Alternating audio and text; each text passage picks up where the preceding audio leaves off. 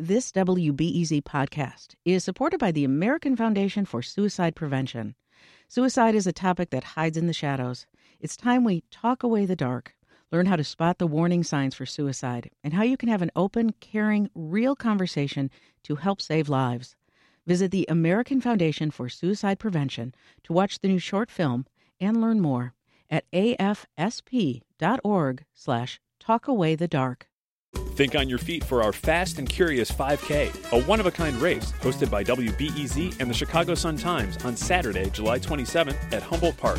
More info and early bird registration at wbez.org/events. I'm Sasha Ann Simons, and this is Reset, your guide to Chicago area news. What drives teenagers to buy a gun and see it as a legitimate way to solve a problem?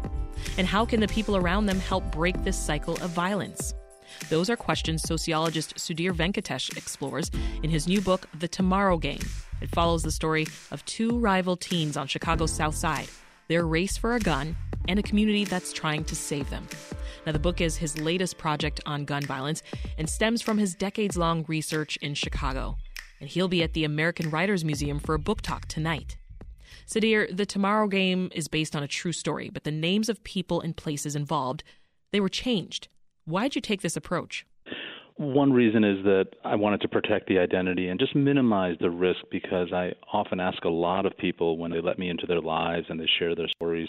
There's another reason, though, which is that I would like people to not just imagine that these are the people in this book, but also a number of people in a number of communities in and around Chicago, and make it feel like a general story that applies to lots of places that are facing these kinds of problems. Yeah. Well, early on in the book, we meet two teenagers, right? Their names are Frankie and Marshall. Talk about them. Who are they, and what kind of lives have they lived so far? The best word that I can use to describe them is the phrase that Marshall's parents use when they call him an ordinary kid. Yeah. And it's a word that sends a chill through me, because so much of our attention is wrapped up by looking at the cases, and justifiably perhaps, of people who are really at the edges and who really need our help. People who might be in a drug gang, or they're just dealing a lot of guns, and they're really involved in the criminal justice system. But when you look at Marshall, who's otherwise, he's in school, he's going about his life, and he too is wrapped up in the possibility of getting a gun and using it to just deal with an emotional conflict with another teenager, you start to realize just how widespread the problem is and the need for our attention is in these communities. Mm-hmm. You know, thinking as a sociologist, I wonder how that escalation happens, right? As you just sort of described the two teens. What's happening internally to take someone to that level, where they're like, oh, a gun is going to be my solution here to fix this problem? It starts off as a schoolyard little tussle, a series of name calling, something that happens every day, something that happens in every neighborhood. Yeah. And between Marshall and Frankie. And one of the things that happens today that we didn't see before is that the world of social media just takes over, and it becomes a kind of a public sphere for young people. And there's a series of taunts, and there's a way in which Marshall feels like the world is watching him, and the world meaning just other kids in his neighborhood, egging him on to defend himself. And what looks like a conflict is now a challenge to Marshall, where he's in the middle of a large arena. Mm-hmm. Everyone's watching to see whether he can defend his manhood. And, faced with that kind of expectation and pressure, you can kind of understand how the situation gets out of control for some young people. There are some other crucial characters in the book. They're part of the community at large, the teens' families, local pastors. There's a bodega owner, gun dealers, the police. Talk about their collective role in this conflict. If the first part of the book is really about Marshall and Frankie and their friends and how they get into trouble and how it escalates, the second part is a world that we also don't see, which is all of the people in Chicago neighborhoods that are responding to kids in trouble. And often they don't get a lot of attention. These are the store owners, the pastors, the officers, as you mentioned, the school teachers, who are doing the small things sometimes to just make sure that the situation doesn't get out of control. And what I find really that impresses me and draws my attention is just how much good faith and trust there is we're in a society in which we're so highly polarized, and we don't often have a lot of positive feeling about that social fabric that we're all living in. I think there's a lot there, and I found it in this community in the enormous amounts of emotional labor and daily work of people to stop a situation from getting out of hand. I want to read a brief excerpt from the book that touches on the title. It's also on the that front flap inside the book. It says, quote, "Every man around here is living a tomorrow game. As bad as things are, it's only going to get worse." What's the tomorrow game, Sudhir? You know, one of the things I find really sad and ironic about our big public policy debates is that they don't really involve young people. We're thinking about what to do with guns and what to do with violence, and we often fail to really ask young people how they're imagining their circumstances and what they want. One of the things that is strongest for a young person is not just to have a better life in 24 hours, but that sense of I need a tomorrow, I need a life where I can dream, aspire, I want to live it out and realize my full potential. And a lot of times what happens in these communities when people feel a hopelessness and they can't make a bet that tomorrow is going to be there in that way, they get wrapped up in their present circumstances, they get anxious and depressed. And that's really what this is about, is drawing attention to the hope and the aspirations that young people have and the cries of young people. You're listening to Reset. I'm Sasha Ann Simons. That is sociologist Sudhir Venkatesh. We're talking about his new book. It's called The Tomorrow Game. So this is your fourth book that's taking place on the South Side, where you actually spent 3 decades researching really the toll of poverty and gun violence on families and communities here. What is it that brought you to Chicago during that time, and what did your research process look like? What brought me to Chicago initially, as you said, a very long time ago, 30 years ago, was going to graduate school. And I came because I was fascinated as an immigrant with what it meant to live in America. And, you know, if you were to ask people in my cohort of students who came, where would you go to find out a slice of America? And maybe they'd send you to Little Italy, maybe they'd send you downtown. Very rarely did anyone say, go across the street to the South Side, go into Grand Boulevard. And that's where I went. And I really was captivated by these communities because I found just a vibrant part of America that spoke to all the ideals that I was taught in school, that sense of civic virtue, of the power of neighborhood, of neighborliness. And that's what's drawn me to this community for so long, and in this book as well, because despite the fact that it needs our attention for the challenges, I think there's a lot of promise there that we have to talk about, because if we don't, we are going to be building our policy and our understanding of communities on a kind of a hopeless foundation, whereas I actually feel like there's a lot of hope out there. Yeah. Well, over the years, talk more about the patterns that you've observed when it comes to gun violence in Chicago. Well, one of the things that I think we want to pay attention to is just that there's not a gun violence problem per se in this country. There are different kinds of gun violence problems. So what we might hear of in a school shooting is very, very different than what happens in Chicago. In the community in the South Side where the book is set, in the month that I told the story, there's 57 shootings. Just a month. That's what the police have recorded, and you can see it online. You can look at the police data set. That's an extraordinary level of violence. It's not just a random happenstance shooting. It's people who every day have to adjust their patterns and make sure that they're not going to get in the way of gun violence. And so that produces a lot of adaptation, a lot of creativity, a lot of ingenuity.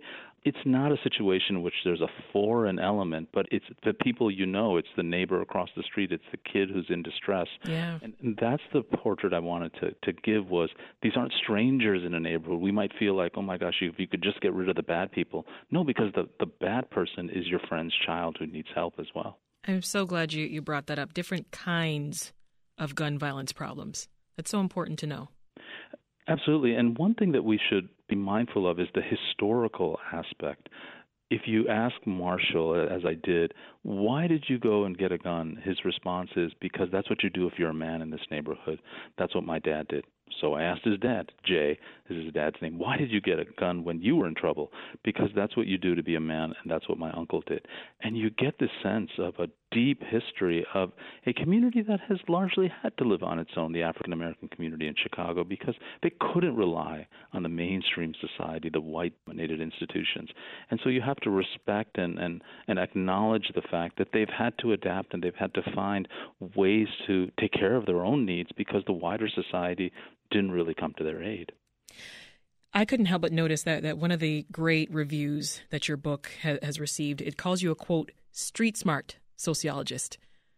Is that important to you, keeping your finger on the pulse of what's actually happening in this city without always wearing your sociologist hat?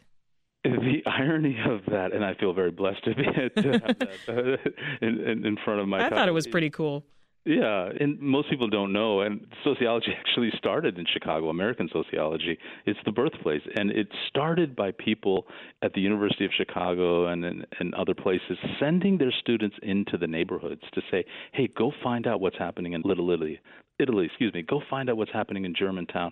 So in a sense, I may look like I'm doing something that's radical, but I'm just doing what people, social scientists in Chicago, have been doing for 100 years, which is that the real meat of the city, the thing that makes the city happen, is what the life on the streets and the life in our communities, and that's what we should be paying attention to.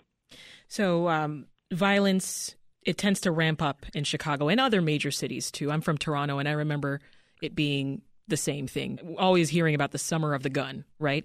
It tends to ramp up during the summer. We recently saw Mayor Lightfoot here in Chicago expand the citywide youth curfew after a shooting in Millennium Park. Are policies like those effective in addressing gun violence among young people? They can be. I think that some of our policies, like curfews, which are very reactive, or some of our gun policies that try to limit availability, again, very reactive, you need them, but that's really the start of the conversation. We should acknowledge that those are important, but move past and try to think about what's the ecosystem that people are living in. There's this wonderful researcher in Northwestern, Andrew Papachristos, who studies the networks of people who are involved in gun violence. And you see that everyone, you could start anywhere. You could start with an observer. You could start with a kid in a street gang. There's lots of different kind of people that need our help, and we should be mindful of looking at the range of youth and trying to address the different kinds of needs that they have. And that's why I think as much as I support the way that we think about gun availability, you can't get a gun in Chicago, so I don't know how much more restrictive the laws are going to be. We also need to have very specific custom approaches for different kinds of kids in different circumstances. So what you write about in this book, in The Tomorrow Game, it's still very much everyday life here in Chicago. What exactly would you say needs to change here? Unfortunately, that's right. It is very much everyday life. I think some of the things that we should do to change the situation are what we would do in our own community. One of the challenges is that we are looking at this community as if it's really, really different. And yes, absolutely, in some ways it is, as I've described it. But what would we do if it was our neighbor? What would we do if it was the kids on our street? We would probably react in a different way with a different kind of approach, different level of services, probably get to it much earlier because we would listen. We would listen for the early signs, not the later signs where there's conflict and it's almost too late to intervene, but the early signs of a young person in distress. That's one of the most important changes we can make, is just to start acknowledging that kids are telling us they need help very early on, and it's our job as adults to listen. You previously directed integrity research at Facebook, and you built out Twitter's first social science innovation team. What role does digital technology play when it comes to youth violence? It's staggering, the disconnect between a lot of our policy and a lot of our community-based interventions and this world of social media and digital platforms. We've got to bridge that gap, because if you think about it, in this book, I describe how the place where they find the gun is on Facebook. How they broadcast their intent to go after somebody else is on Twitter and on Facebook. It's all occurring on social media, and yet, because so many of the people who are in positions of authority or leading organizations, we're not naturally digital natives. We don't understand that world, and so we've kind of stayed away from it. We have to start embracing an approach that takes really seriously that's the public sphere for teenagers. And we've got to find ways to, just like we did with drunk driving, in the friends don't let friends on and on approach. Oh, yeah, we've got to be innovative, creative, and use the digital tools to reach the kids because they're there and they'll listen. You'll be at the American Writers Museum to discuss the book tonight. What do you want readers to take away from it? I think this is a product of me being a parent, and I wrote this book after I became a parent and had my own children. And what I'd really like readers to think about is, if this was in your community, what's the kind of approach that you would have, and to focus not just on the fact that there's a small group of people who are probably committing some of the worst crimes. Absolutely, we should work with them. But also, let's look at what the ordinary kids, as Marshall is known in his neighborhood, and the kids who we might be overlooking at the moment, and to think about what they need. Just the rich range of talent and creativity and the wonder of youth that exists in these communities, and try to build on that optimism. What have you learned from writing this book? I've learned how to be a better parent, I'll tell you, because you can never listen enough. And I'm constantly finding that my own kids and the kids in my neighborhood are listening to. And once again, I've had the benefit of immersing myself in Chicago's South Side. And yes, coming away with some understandings of that community, but also turning that back on myself and really learning a lot about my own family and my own community as well from the strengths that I saw on the South Side. That's author Sudhir Venkatesh. He's also a professor of sociology and African American studies at Columbia University. We've been talking about his new book, The Tomorrow Game. Now, you can catch him at the American Writers Museum in Chicago tonight. For more information, visit AmericanWritersMuseum.org. Sudhir, thank you so much for your time. Thank you for this conversation. That's all for today's Reset. I'm Sasha Ann Simons. Thank you for listening, and take care.